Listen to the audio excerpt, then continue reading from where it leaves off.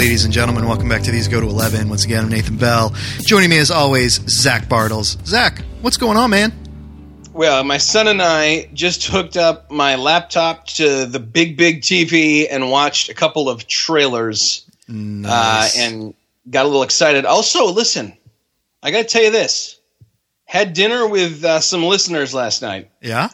Lovely family with the last name of Burnham. Owners of a large laser.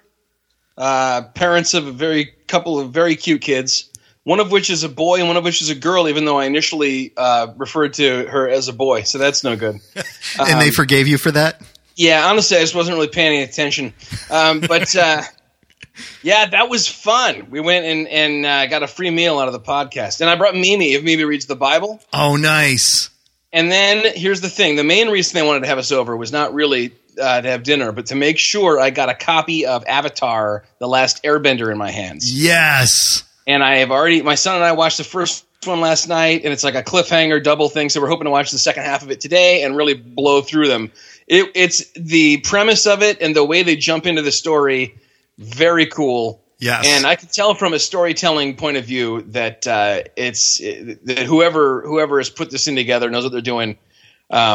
As far as building a world and kind of throwing you into the middle of it, but not in an overwhelming way. Yes. Yeah, I'm pretty geeked about it. So that's pretty cool. I am pumped that we are finally going to be able to do a podcast when you finish this and talk about this, because I have been biting my tongue for the longest time not to, reveal anything big. And, there's not a ton of spoilers in this or anything like that, but I'm looking forward to being able to sit down and talk about it and do some comparisons with the Dragon Prince on it as well. So I'm excited. Now, did you ever watch M. Night Shyamalan's movie version, like live action movie? Yeah, that horrible travesty, that shouldn't even be called the same name because it's not fit to, spit on the boots of the cartoon version. Yeah, I saw that. So I should watch that too, though, so that I can also be irate about it, right? My son and I will watch it. We'll get it. You know what? Maybe I'll bring Calvin in for 3 minutes when we talk about this. Yes. And get his impression too. Yes. But the trailers we watched were Far From Home, Spider-Man Far From Home. Yep. Which if we discuss that, I guess there's got to be endgame spoiler warnings. Yes. And then the Sonic trailer. Yes, which got a lot of fan blowback this week. Yeah, and I saw that. I saw both of those as well, and so I'm looking forward. But before we do that, Zach, you have a sponsor for us, don't you? Oh yeah, I wanted to encourage everybody to get online and get over to Lagares Roasters and order your bag of These Go to 11 blend coffee. It's whole bean, it's fire roasted, organic blends. and if you here's the thing, if you went there and you found that, I would only be a little bit surprised because literally everyone know. And I admit, Gut Check was not the first, although Ted and I were talking about and actually in talks with the coffee roaster in 2008 about making Gut Check coffee. But Happy Rant was the first ones to get their blend. Then was us. Then was the Curmudgeon. Then Table of Do you say malcontents or malcontents? I don't know. I haven't listened to it in a little while. And I think there's at least 3 or 4 more. Like whoever was on Missionalware, that's old news. Now the new thing is to have your coffee. That's right. Is there a Doc and Devo blend? Oh, that's a good question. I would have to look at that. Basically, that's just Folgers, I think. They just... But here's the question. I think I want people to tweet if you want me to reach out to, because I have a direct line to Hector Lagares, the man, and see if we can get a blend going. You'd have to promise. We'd have to get a dozen people to promise to buy some. Yeah. Because the last thing I want is for him to go to the trouble of even like preparing to sell it, and then it doesn't really go anywhere because the market's already flooded with delicious coffee. You haven't had any of his, have you had any of his stuff, dude? You are going to probably excommunicate me from your life after I tell you this. I'm not a coffee drinker. I knew that, and you know what I had done? I had blocked it. Oh, okay. So that I could keep respecting you. Gotcha. You know what I'm doing right now, Nathan? I'm blocking it again. So that we can move forward with this podcast. What are we talking about? I don't know. I've lost time. I've just lost 20 seconds of my life. Where did it go? Dude, tell me what your impressions are with a little in-game spoiler warning of the Far From Home trailer.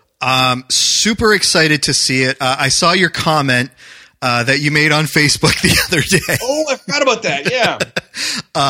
And actually, I finally just saw Spider-Man Into the Spider-Verse the other day as well. So good. It was really good. And it's funny because I was sitting down, my buddy Nathan, podcast on Phantom Galaxy, let me borrow the movie, and he's like, and so I went to sit down and watch it, and Joy's like, well, you can put it in. I don't know that I'm really interested.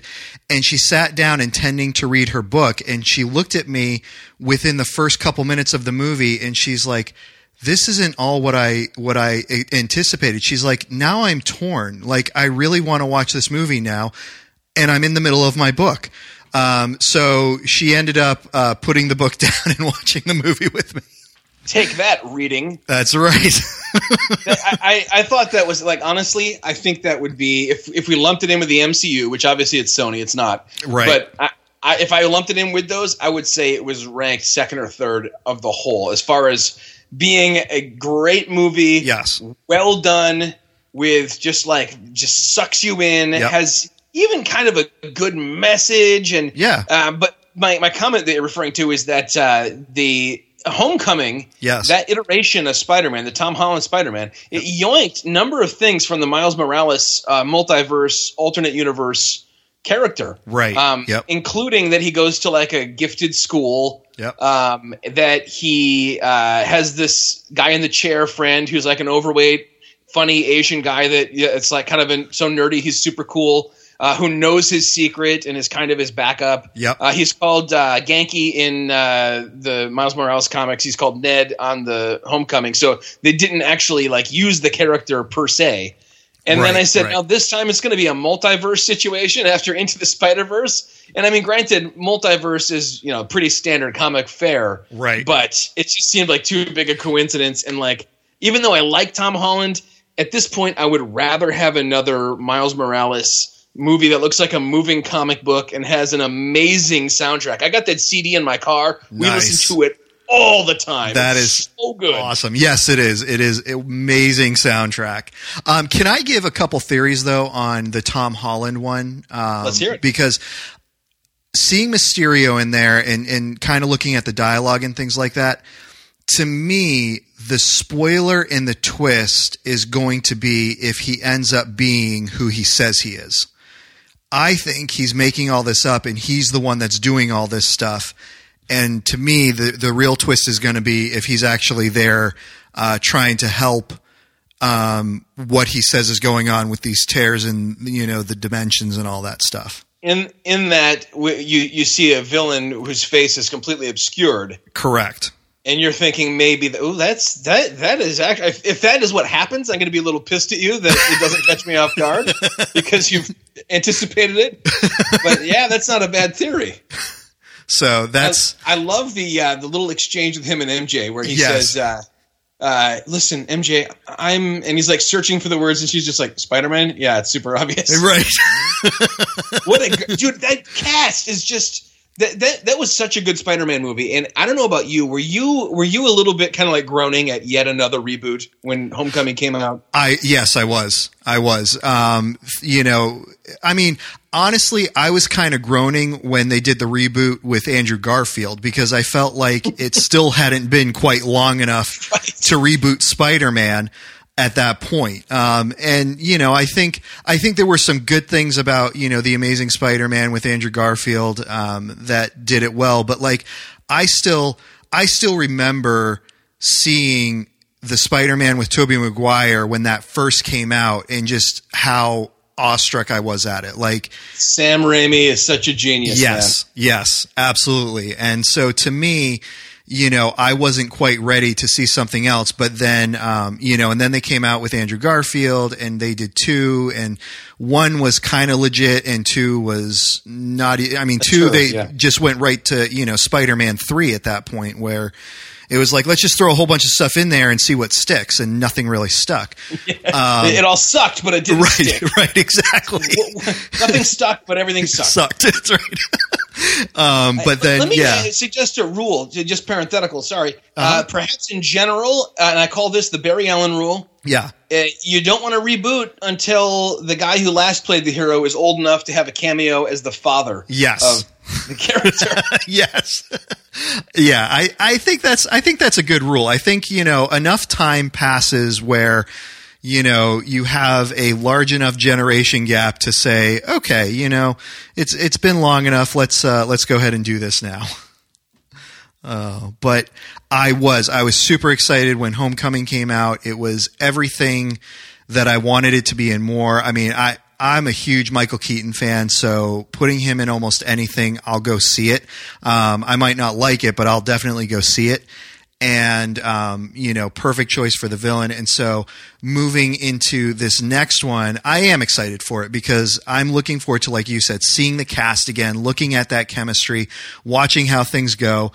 You talked about the latest trailer that came out, and you have, the Eddie Brock character, kind of making fun of him and stuff, and talking about Spider-Man and how, he's got this, kind of bro crush on him. And then he just kind of looks at Peter and he's like, you're a loser. And so that whole exchange I think is, dynamite, and I'm looking forward to seeing what else they're going to bring to it. I do think that I was also excited about Homecoming. I didn't like once I saw the preview, I didn't groan anymore about the reboot, but I think that the way they backdoored it in was we got that moment watching the Civil War trailer. Yes. When Tony whistles and shouts Underoos. Yep. And then he comes flying in, and literally everyone stood up at their keyboard and fist pumped the air and was like, "Oh my gosh, they got Spider-Man!" And like then all of a sudden we were just in. It could have been anybody with that mask on, and we would have been in. The fact that he was now going to be part of the Avengers world. Okay, yeah, there's no complaint here, right. And he really is just, dude, what a good Peter Parker. Yes. Although after watching Spider-Verse, I kind of like Jake Johnson a little better, but right, yeah. Yeah, no, I agree. I'm definitely looking forward to this one, and I'll be right there. Either opening night or the next night. Definitely opening weekend watching this. Yeah, it's going to be awesome. I don't like the Sandman. Yep. I just don't like that far from reality. I've mentioned before, my favorite stuff has always been just a little standard deviation from what's possible. Yes. And I like characters to be rooted. I like Batman and the Punisher the best because they could conceivably happen. Yep. Robin and Nightwing, Huntress, all these people who are like, okay, this could be Spider-Man. All right. I mean, there's suspension of disbelief, but then even the Sam Raimi, they show you his heart and different, and you're like, oh, I see this. There's supposed to be a scientific thing going on here. Right. He still has organs. They've just changed. How the world, that's where they lost me with Spider-Man 3. Yeah. And that's that's one of my favorite actors. Yeah. But just that character, I was just like, no, too corny, too dorky and comic booky and space fantasy sci-fi. So we'll see if they can win me over with it. Yeah. No, I agree 100%. I think it'll be good. I think they'll do a good job with it. And then the other one that y'all were looking at was what? There were 2, right? Sonic the Hedgehog. That's man. right, Sonic the Hedgehog. I want to hear your thoughts on this first. I thought it was a movie I'd be going to see it like under silent protest because my son is a huge fan of Sonic. Not only the games, but also the cartoon where Stinkin' Urkel does all the voices. Yes. But when I saw the preview, I was like, that looks A, hilarious, especially the Jim Carrey stuff. B, like a perfect, like somebody who, a committee of people, granted, but people who had a real gift for taking totally untranslatable material and adapting it for the screen. And I think it looks awesome. And then the choice of the like ironic, like Coolio music and everything. and then I find out later, like every fan of Sonic saw this and had a conniption because he doesn't look right and he has teeth or something. I'm like, are you kidding me? This looks 10 times better than what I expected. That exchange between that, like, he's one of the few Christians in Hollywood. He's like that like pale-eyed, werewolf-looking guy from Justified and everything. Oh yeah. Plays and he's like, "What's your name?" And he starts to say it. It's like, nobody cares. I was dying. And even the Universal logo with the rings instead of the circle around the what did you think of it? Did you think it looked bad? I mean, it looked like it should have been made back in 1995. That just CGI quality. I think Sonic didn't quite have the look, which is neither here nor there. To me, I would have actually been more excited, particularly after seeing Into the Spider-Verse, if they had done something like that, where it had been an animated film like that as opposed to live action. Because I was watching Into the Spider-Verse, just to go back real quickly. And I was thinking about this. I loved it as an animated cartoon. I don't know how it would have translated into live action with all the stuff they were trying to do.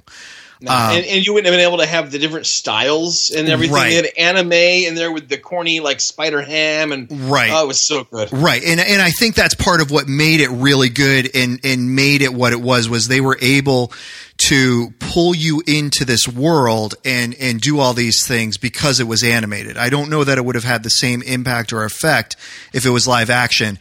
And so to me, that's the only thing that's kind of going through my head. I'm definitely going to see it. I'm sure I'm going to laugh uncontrollably at it, but I'm wondering if it would have been a better choice to have made it an animated thing as opposed to live action. That's my only kind of thought on it. I don't know. I like the guy who plays the main character, the cop. He's from like Enchanted. James Marsden, and I just saw him in. There's a great Netflix show they just dropped a little while ago called Dead to Me, and he's on that. He's is that good? I saw that drop, and I haven't seen it. Watch the pilot and tell me it's not literally in the top 3 pilots you've ever seen in your life. Okay, it's really well done. Okay, and, I mean both of those women are 2 of my favorite actresses, and it's just they carry that thing. It's just great. Nice.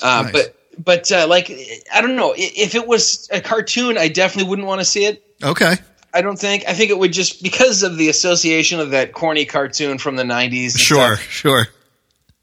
I don't know. The fact that they kind of made it seem super epic and then they kind of panned themselves and played on that. Like, I don't know. I felt like it was they struck a good tone to make the dads who are going to have to see this thing not despise it.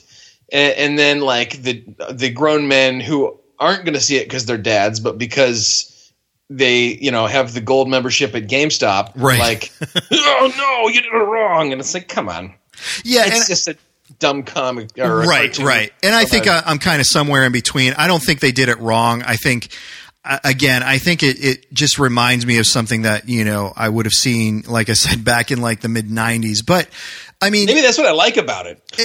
Hey, you never know. And the thing is, like, I think, like I said, I'm going to see it and I will enjoy it. I mean, I enjoy Jim Carrey. I think I'm trying to think back to a comedy that he did that I didn't laugh at.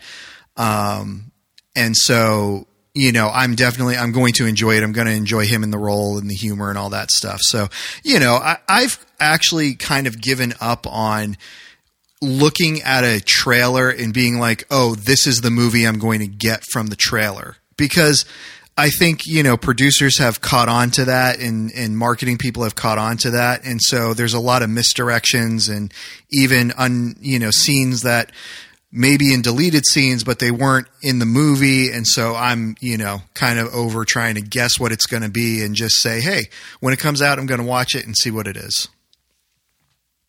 Yeah, but I do like the hype and all the kind of fan theories and pre-discussion that comes out of trailers. And I honestly, watching trailers to me is probably more enjoyable than watching movies. My family will tell you I get all angsty if I think we're going to miss the trailers when we go to the theater. Oh, yeah. We had a thing on our TV when we got like a smart TV or like a Roku box or one of these type things, like a Sony box. Yep. And it had an app called Naked Trailers. Okay. And I was like, what the crap is this? Why is this on here? And then I read the description on it. It was like just nothing but trailers. And it wasn't like you'd choose them. It was just like a TV channel that was constantly playing trailers.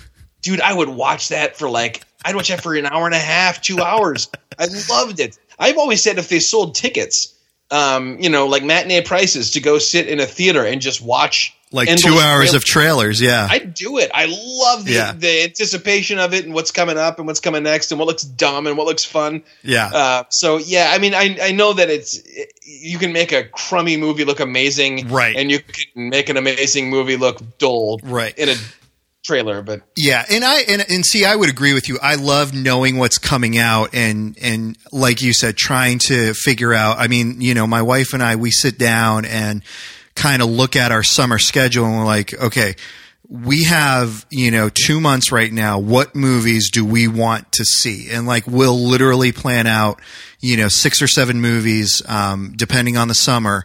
And we will start ticking them off as they come up. And a lot of that comes from trailers. We'll be in there on the notes section on our phone, writing trailers down, of, movies that are coming up. So that way, we can, plan to go see them or not. I'm just saying in terms of, me trying to predict whether, this is going to be a good movie or not. I don't know that I'll be able to do that based on the trailer that I saw. That's especially when they're all kind of conforming to the same formula. Yeah. Yeah. So a movie can look like it's really tired and actually be really unique. It can look like, if they're at the cutting edge, the beginning of a new thing, kind of trailer, you'd be like, wow, this is gonna be an amazing movie. You're like, oh, never mind. It was just a really innovative trailer maker. Right. In a world where blah, blah, blah. You may want to go. You may want to record a 3-second thing for the beginning of this that says, "We're going to warn you about endgame spoilers, but there are actually 0 endgame spoilers." Yes, that's we didn't say anything about the fact that blank is actually blank right now. That's true. Yeah, I'll put that. I'll either put that into the description or I'll go back and re-record something, and just so people are listen to it later and they're like, "Wait a minute, I waited a month so I could listen to this without hearing spoilers." Oh, man. One more thing about Sonic. Yeah. Where's Knuckles, man? We need Knuckles. If you're going to have Sonic, you got to have Knuckles. So he's not in the trailer, but if you go and look up online, there is a couple of pictures of Knuckles. Or not That's Knuckles, not what Tails. Echidna looks like Tails. at all, by the way. Sorry, not Knuckles, Tails. Oh, Tails, okay. Yeah. Yeah. They're saving Knuckles for the sequel, probably. That's right. But there won't be one because this has already been rejected. But the fact that the significant thing is that the director of the movie heard all the feedback and was like, "Okay, never mind. We're actually going to change the look of the lead character." Right. So sorry to all the animators' families, but yeah. Can you imagine how much wasted money and work and having to read? And if you can't. There's certain things you can't change. You can't change the height of the character because the eye lines and stuff. Yeah. Probably you just change the model and then go through and tweak it. But I bet that's going to be expensive as heck. I hope it pays off for them. Yeah, I know. Never heard of anything like that before, though.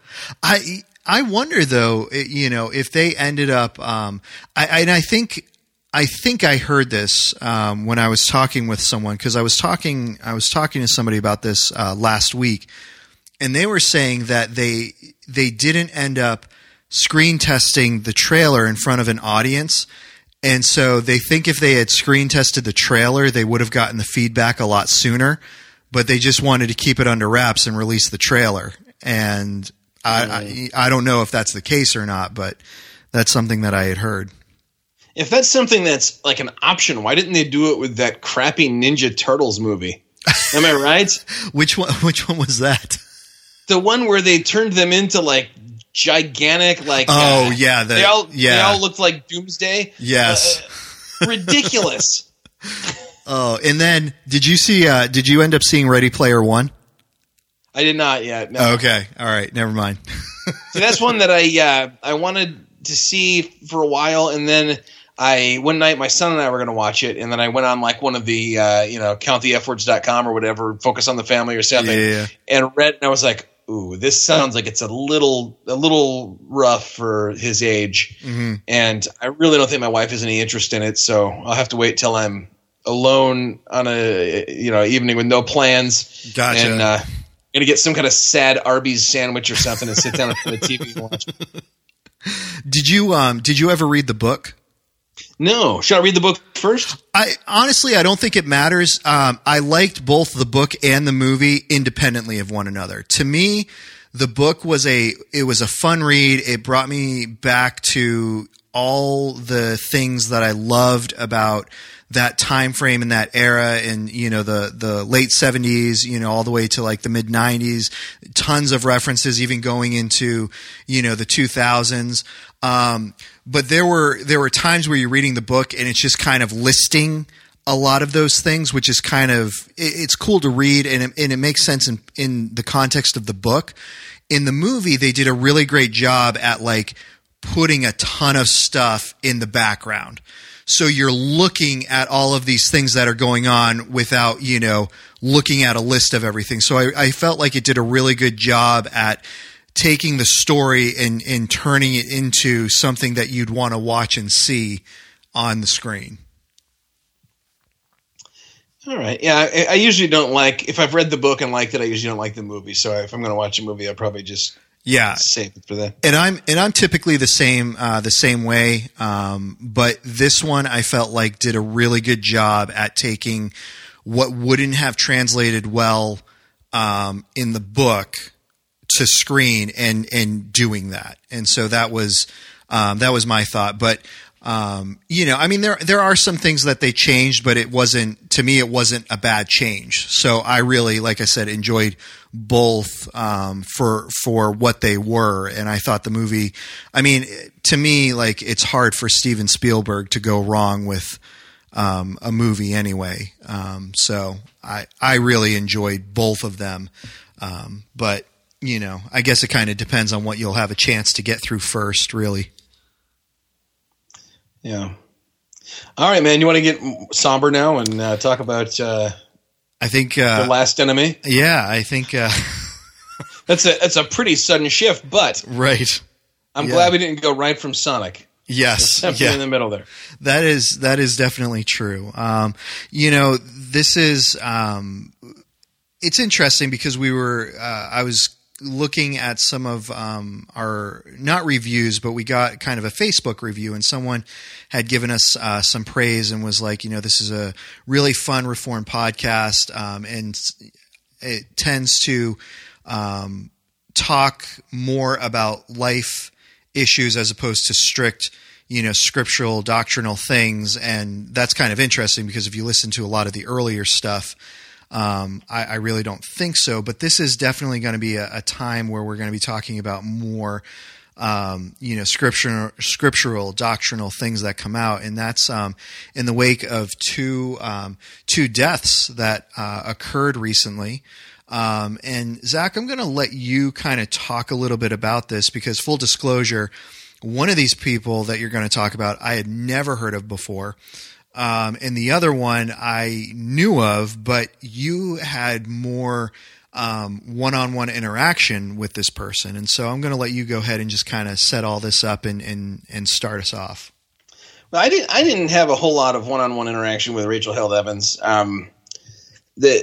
Here's the thing. Like when she died, everyone knows that she died last week. There's been a very large reaction in the media.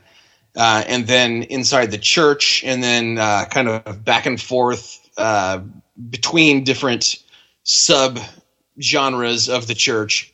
And honestly, the thing that probably most people would think if they know anything about me and they hear Rachel Held Evans is that me and Ted Kluck on another podcast, the Gut Check podcast, would regularly have a segment, and this goes all the way back to 2014 when we would when we first started. We would run a fake randomizer, and then we would just read her tweets.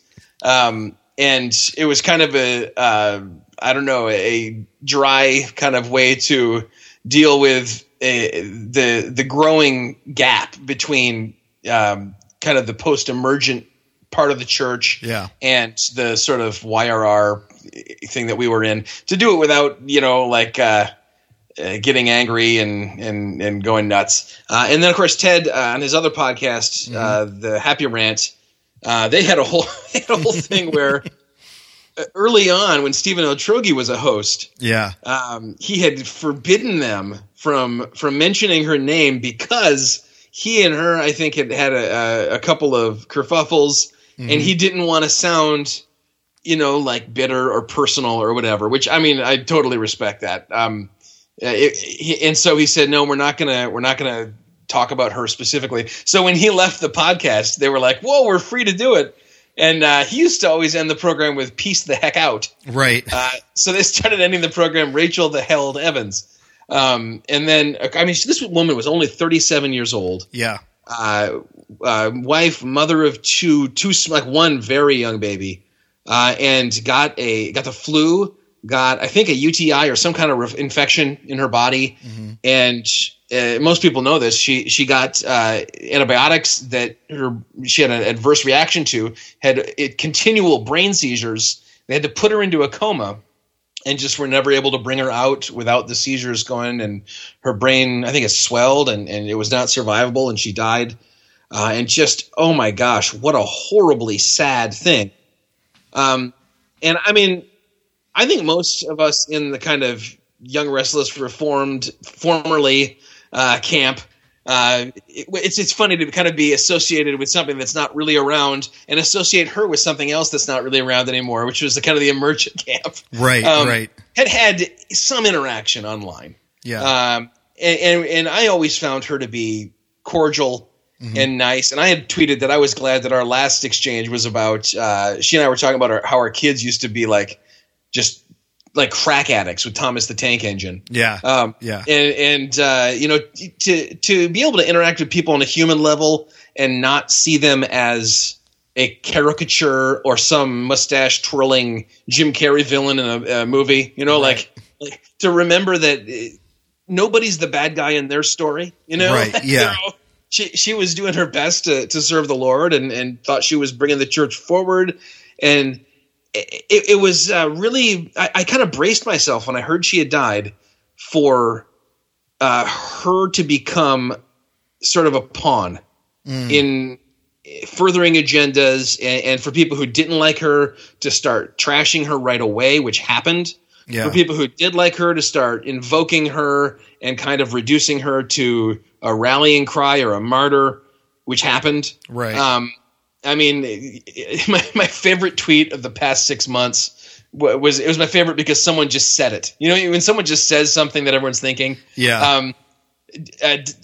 Pulpit and Pen. That joke of a quote unquote discernment ministry had obviously pre-written some nasty thing about how to deal with the death of an apostate or whatever. And so right when she died, they just popped it up there, along with this horrible sort of obituary that described her as heretical and all this stuff. And this guy, who was it? I can't remember who it was exactly, but somebody. It wasn't Connor Shelton. He's a different guy. Somebody on my Twitter just retweeted the Pulpit and Pen and said, "Meanwhile at D-Bag Central." Right. Yes. and so they fired shots, and then people took the bait, which rookie move. Fired back, and now in the wake of this real woman's actual death, leaving 2 real children motherless, and a guy who by all accounts is an incredible, wonderful guy and father without his partner in life and his spouse. I mean, we're now already, if you Google it, I Googled it just to see what came up. And basically it was just like a few nice centrists. And there were a lot of people who wrote things like Ed Stetzer wrote a really nice thing about her, even though they were kind of theological, adversaries. Yeah. Several people did. And what I thought was so cool was a lot of people said, we were not on the best of terms, but she actually has several times reached out to me privately to encourage me, and like people, there was some of that, but then there was probably half of the material. Yeah. And then a quarter of it was anti Rachel Held Evans. Don't forget she was really, not orthodox by our definition. Right. And then a quarter of it was, well, look what happens when people are afraid of a strong, independent woman who thinks for herself. And so, right. It was like half dumpster fire then. Yeah. And the whole thing happening on the same week when Warren Wiersbe died. Now, Warren Wiersbe, you hadn't heard of, which Correct. Surprises me because if we had Greg on here, he would probably tell you that you've heard a lot of Warren Wiersbe stuff. You just didn't know it. Yeah. Yeah. You know how there's like comedians, and actors. He was like the pastor's pastor, kind of. He was. He wrote all the B commentaries, B like BE, like be encouraged, be courage or be courageous, but whatever. He took every book that he wrote a commentary on, and it was be something. Yeah. And I think they retitled them when they came out with them again. And then he wrote a book that was really important to me. When Pastors Ask, I think that was what it's called. It was him and he's a guy from Lansing here, where I'm from. For crying out loud, Howard Sugden wrote it together, and I read that, and it's 40 years out of date, and it still applies. Just like this pastoral wisdom. So you have a guy who gave his life kind of under the radar, without any controversy, just serving the church, serving pastors. He was well known. I mean, he was in a lot of circles. He was thought of as kind of the Billy Graham, but instead of preaching, he was writing. Gotcha. He was very well known amongst pastors and anybody who's doing sermon prep on a regular basis.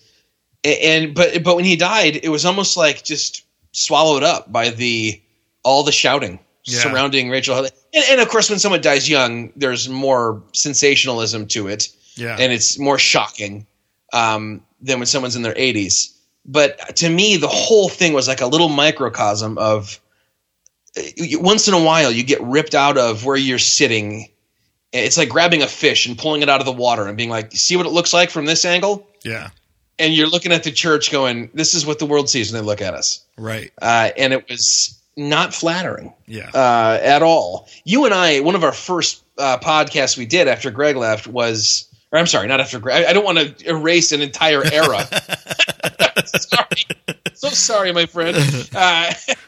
We love you, Steve. That was their voices are both so resonant, I couldn't tell them apart. Was about like the response to the death of a couple different people, a hero, villain. And I think we've said a lot of what needs to be said here. Certainly, I don't put Rachel Held Evans in the same category as someone like Christopher Hitchens or who was it who had died at the time when we were talking about that? Stephen Hawking. Stephen Hawking. I mean, she professed faith in Christ. She was he was part of the Anglican Communion. I mean, by most standards of faith, you're going, okay, she's Chalcedonian compliant here. She's Athanasian. You start running through the creeds. But even if someone saw her as like an adversary, in someone's death, finding any amount of glee or, even the sort of little self-righteous, like, well, there, God showed you. I think that is a real measure for how far we have to go to be like Christ. Yeah. To hear someone has died and you get a little – I mean, we're not talking Bin Laden getting killed. We're talking about someone who spent her time writing books in the marketplace of ideas, interacting with people. Yeah. How afraid are we of these ideas that differ from our own, that we think the only way to win the argument is for this person to go to an early grave. Right. Yeah. Gosh, that's just it really, but it's real, man. Yeah. I had people that I'm following on Twitter, saying stuff like, well, I guess God doesn't need her to push the gay agenda anymore. And I'm like, what? Dude, Yeah. the funeral hasn't happened yet. Yeah. I don't know. Yeah, so as someone who didn't really know who Warren Wiersbe was, but you kind of can get where I'm describing him. Yeah. Do you think the church pays more attention to the kind of provocateur, like cutting edge, edgy kind of deal than the faithful? And I'm not saying she wasn't faithful. I'm saying than the plotting long-term pastorate, the long-term theologian. Like you sub in anybody from John Stott to whoever, Sure. J.I. Packer. Yeah, I mean, I think that's true in any case. I mean, what we're really talking about is, a celebrity or celebrity statuses. I mean, more or less. And I as you were talking and I was listening to you, I was kind of thinking back on. And I wasn't around for this, but I remember being told about this by those who were. C.S. Lewis and JFK died within the same week. C.S. Lewis, his death was severely overshadowed by JFK's. And here's two men that, I mean, JFK, President of the United States, and again, we're talking about a very powerful position nationally, but at that time, I mean, C.S. Lewis had just as much prominence internationally, as JFK had, but there was just a sense of, JFK was the more popular celebrity, and I think that's kind of what happens is, there's, there's no such thing as, bad publicity. And so, all the attention that in the name of protecting the faith and the doctrines that, conservative Christians push at people who, are not conservative, to one degree or another, that causes people on the other end to fight back. And I think it blows this person up to a celebrity status that, I think a lot of times we could avoid if we just, talked about these things, as pastors quietly in our churches and just, instead of getting online and blowing this stuff up and, causing attention to come to this. And I think when we come to the death of anyone, there needs to just be such a sobering reminder of what Scripture has to say about death. And in many cases, it's weep with those who weep. I mean, this, and that doesn't qualify it with, oh, this person was orthodox or unorthodox, or this person was a believer or not. Richard Dawkins, who is currently one of the most outspoken people against Christians and Christianity. Well, at this point, we know what's going to happen if he dies without receiving Christ. That shouldn't cause us to glee and gloat over it. I mean, that should cause us to, seriously ponder and consider God's sovereignty and say, God, I know you had the ability to do that, but you didn't. And man, thank you for saving me. And it should draw us to a greater depth and appreciation of grace when we see that God doesn't do those things, And I think that when you're talking about someone who's within the church visible, you have another layer of, when that person dies, you say to yourself, they taught different emphases than me. Right. At many points we were at odds. Right. You read, even her earlier stuff, like My Year of Living Biblically, Biblical Womanhood, rather. Mm-hmm. And the view of Scripture is lower, that sort of thing. But you say this person who for sure took the sacrament and had sure, a doubt filled, but aren't we all struggling against doubt? Mm-hmm. An actual confession of faith that Christ is the only way that she could have salvation, and that grace is the only way that she could have. We have hope. We have some ground for hope, and isn't that the thing you turn to in the face of death? Yeah, is hope, and hope in Christ, and that's the only hope. And if someone by default wants to turn in a different direction in the face of death, that gives me pause.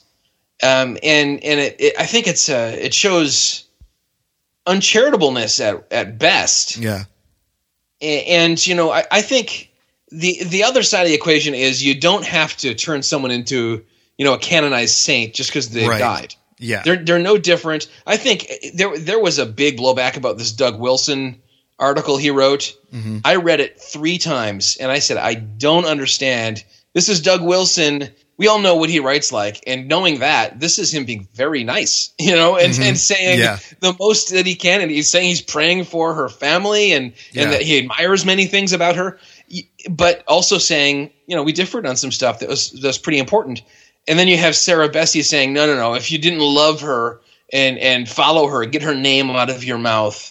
And I'm going, no, you don't get to tell me whose name can be in my mouth. Right. And anyone is allowed to say anyone's name, and they're allowed to be a jerk if they want, and they're allowed not to be a jerk. Right. And you're not the thought police or the speech police. Yeah. But from the point of view of someone who differed from her, I think it's refreshing to hear people say, no, I still suggest that some of the things she taught are severe error, but here's something I learned from her. Yes. Beth Moore wrote some nice stuff about her. I think, I could probably name 2 or 3 people that I think I read their thoughts on her, and I'd be right about all but one of them. So I'm not going to try, but a lot of people did that, and you don't have to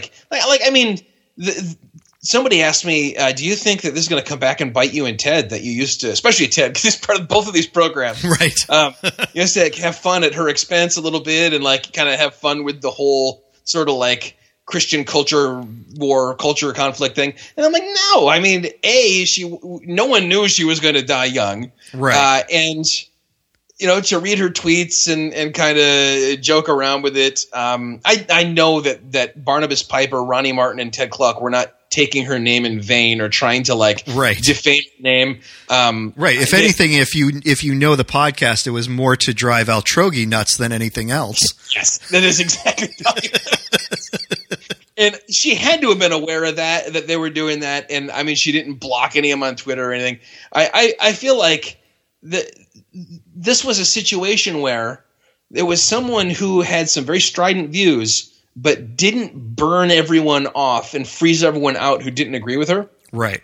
And then in the wake of her death, a bunch of people used her death as an excuse on both sides to burn everyone off and freeze everyone out who didn't agree with her. Right. And I'm going, you're not honoring her legacy by doing this, by demanding if you aren't going to only praise her and agree with everything she said, then get her name out of your mouth. That is not what she seemed to have been about. Yeah. She seemed to have been about room to evolve and change your position, room for different people to have different views. And I never knew her to go the Jory Micah way of just if you say something I don't like, you're cut off. Yeah. You know what I mean? Yeah. Yeah. She never cut me off. She never got rid of Gut Check, or I don't think any of the guys from Happy Rant or any of the guys from Doc and Diva.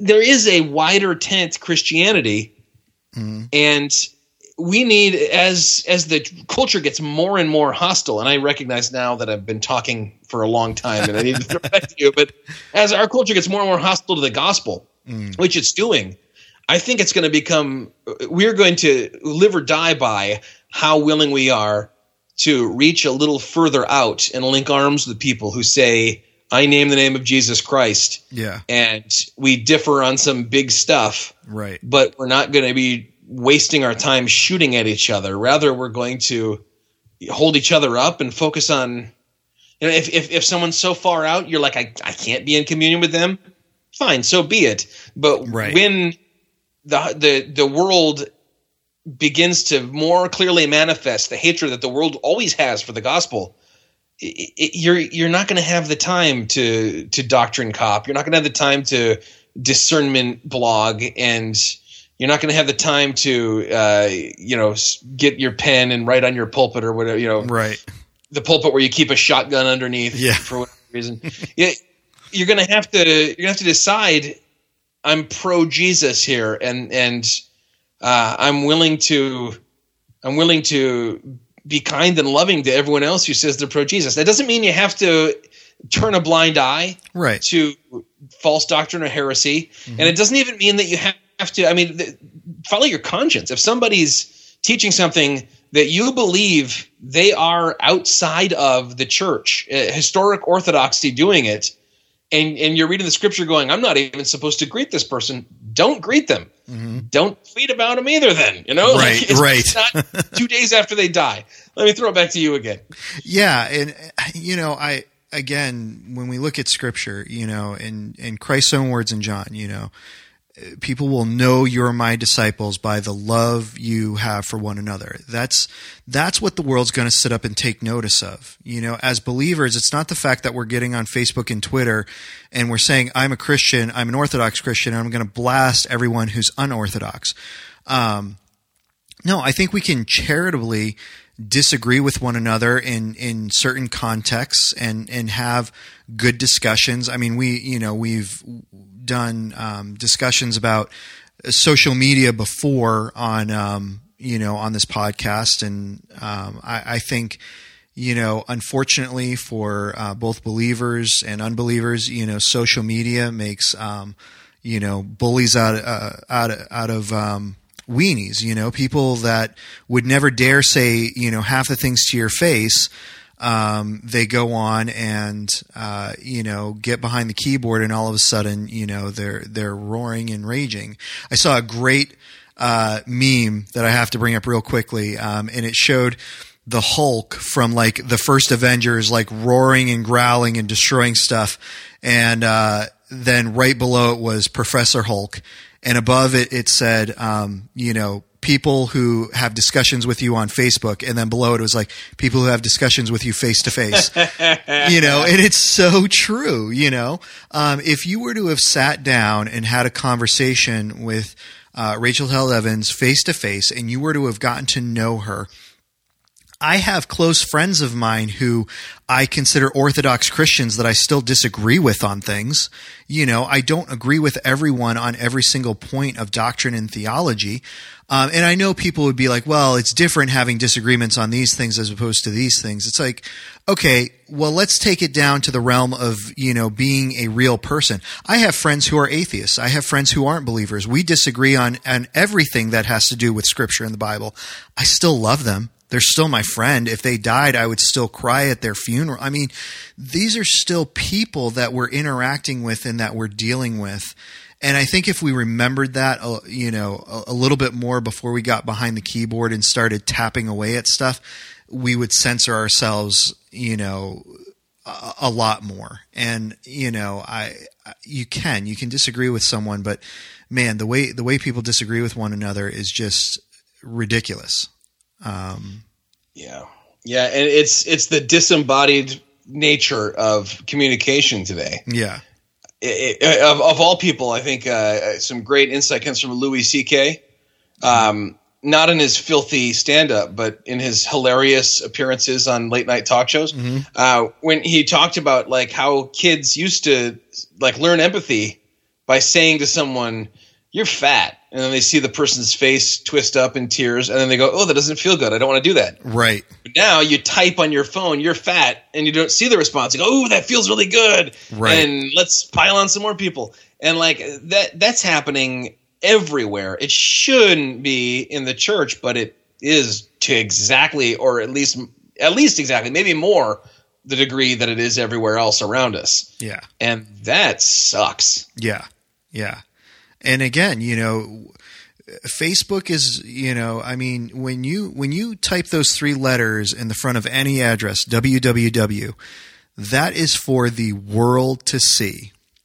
And I think we've bought into this lie that, oh, this is my profile and it's private and I can do and say whatever I want. And it's like, no. World Wide Web goes before the beginning of that. And so, you might not think other people are seeing it or whatever, but, you are putting yourself out there for, you tag that person that you are antagonizing and their friends that they have see it. And then, it's not this private vacuum in which these discussions are taking place, and so again, I'm not saying don't disagree with someone, but let's be careful in how we're disagreeing. And there are times where, I've seen a conversation that I had with someone de-evolving and I've just stopped.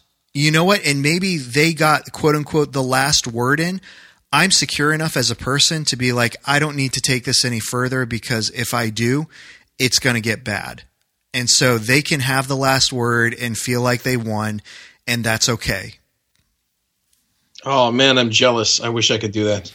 I said I've done it before. I didn't. Okay. It's not something I'm not great at that. There's a reason why I don't typically go online anymore and post anything. And it's for that reason. I know my personality and I know where I can go with it. And so I've been very thankful for the times that I've done that, but I haven't done it often enough that I feel comfortable and safe, putting myself out there.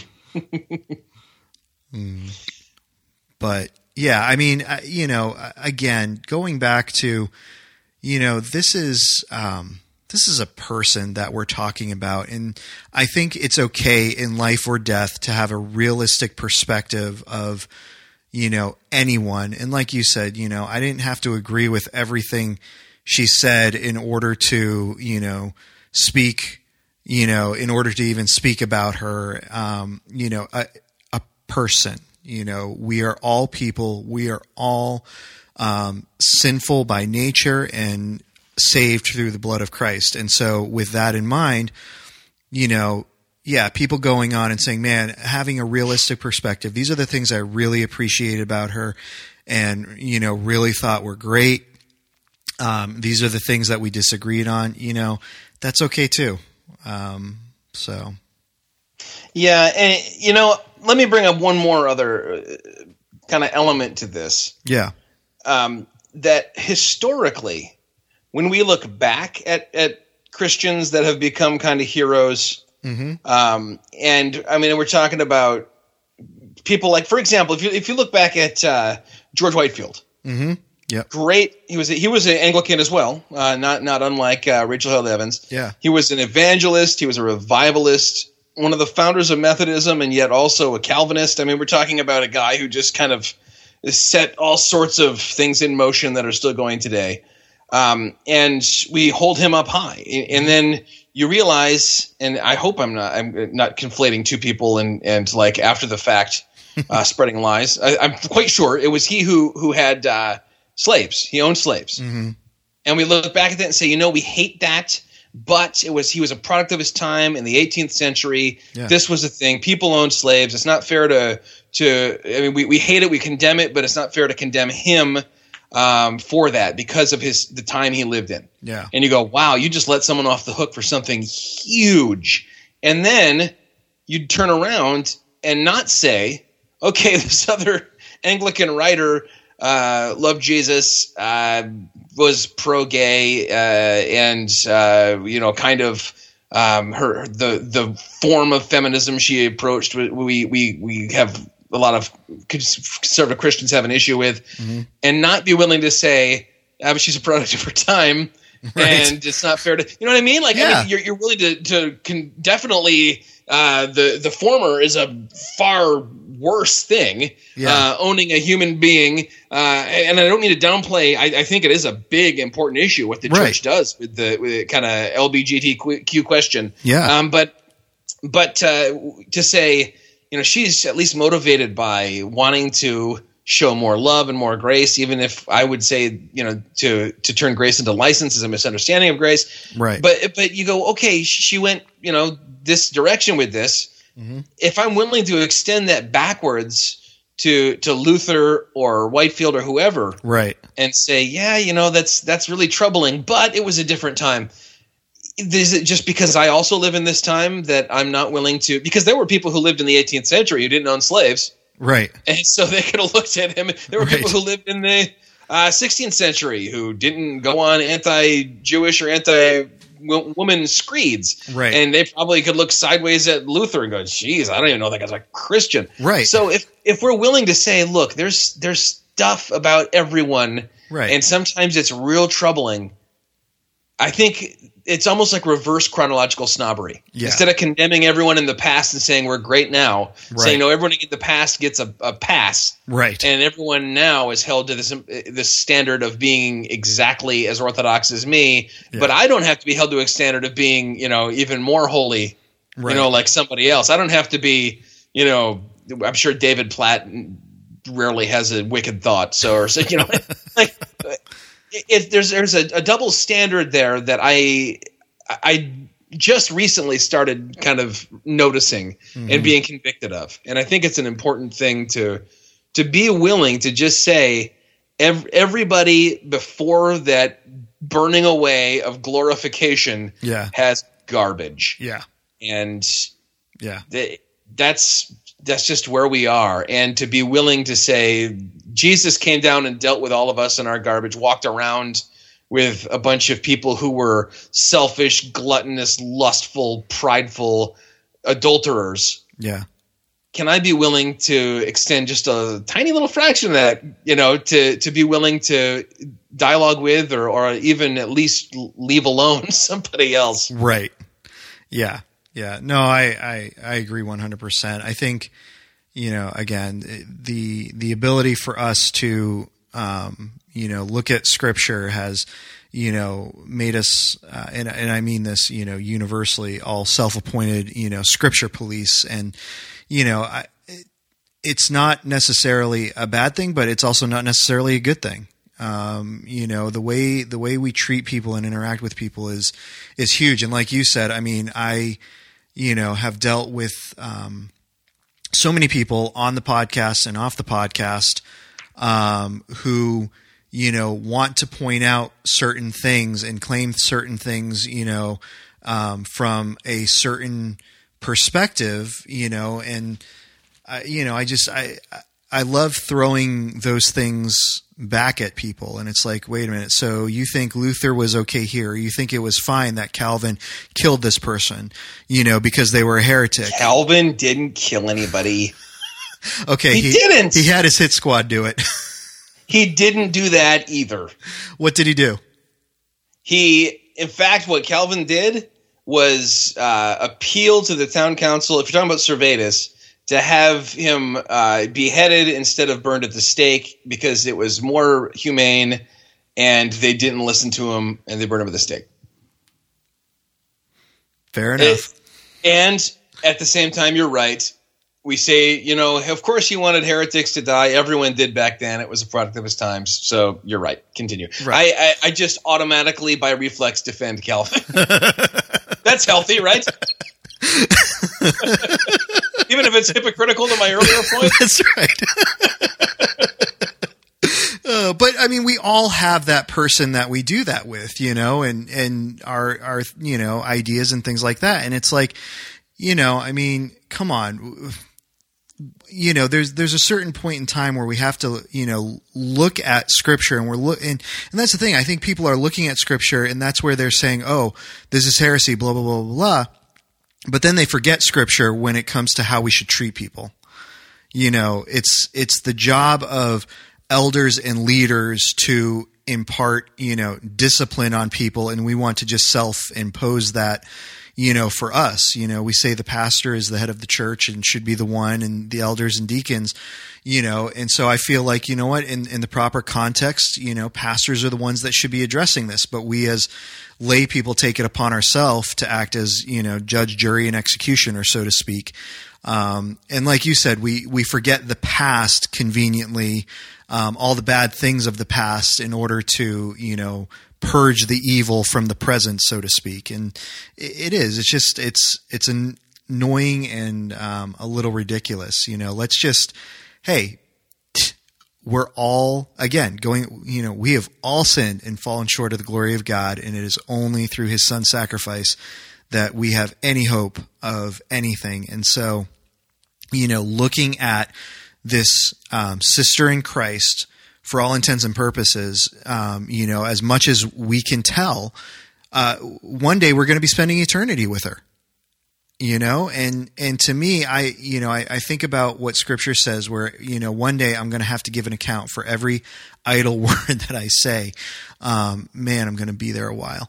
But thinking about that and thinking about the things that I say against my brothers and sisters in Christ, and not just the things that I say, but also the way that I say them, that I feel like should worry people just as much as, the person who is, in their eyes, unorthodox.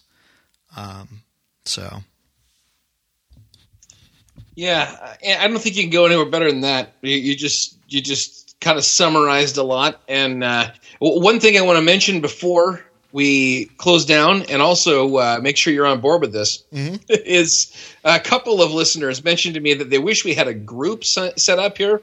And Facebook has a thing where you can I think we should just click create group to increase whatever community involvement, and get that going. And it would be a good place. We could maybe mention at the end of podcasts, if you want to further discuss this, we started a little thing on the group. And awesome. If you're on board with that, we could moderate it together. Yeah. Or whatever. I'm sure there's a couple of listeners who wouldn't mind getting a little admin pin. Sure. On their stash. Sure. No, I'm definitely down with potentially doing something like that. The one thing that I do want to start mentioning as well toward the end is, please like us on Facebook, follow us on Twitter. We want to buy our coffee. That's right. See, we're gonna go ahead. We're gonna put a poll up. I think we need to do that on Facebook and Twitter and put a poll up of who would go out and buy our coffee. If we petitioned Hector Lagaros over there to do that. So we're going to put a poll up. So like us on Facebook, follow us on Twitter, go ahead and make sure you vote on that poll. We'll get a little group chat thing going on. Make sure you rate us on iTunes as well. There are times where we can go all big and get tons of prizes for those people who will, throw us some love on iTunes in a review. We can't do that all the time, and so I just want to remind people regularly, rate us on iTunes. Can you rate on Spotify and Stitcher as well? Do you know? Yeah. You can leave reviews and all that stuff. Okay, so if you've left us one. Awesome. So if you've left us one on iTunes and you want to head over to Spotify and Stitcher, and again, it helps people to find us and gets our name out there a little bit more as well. So show us some love. All right, man. All right, dude. What do you got to do? I gotta get going. Tell me what we did, man. tell the people what we did, dude. We just rocked the Casbah. These go to 11.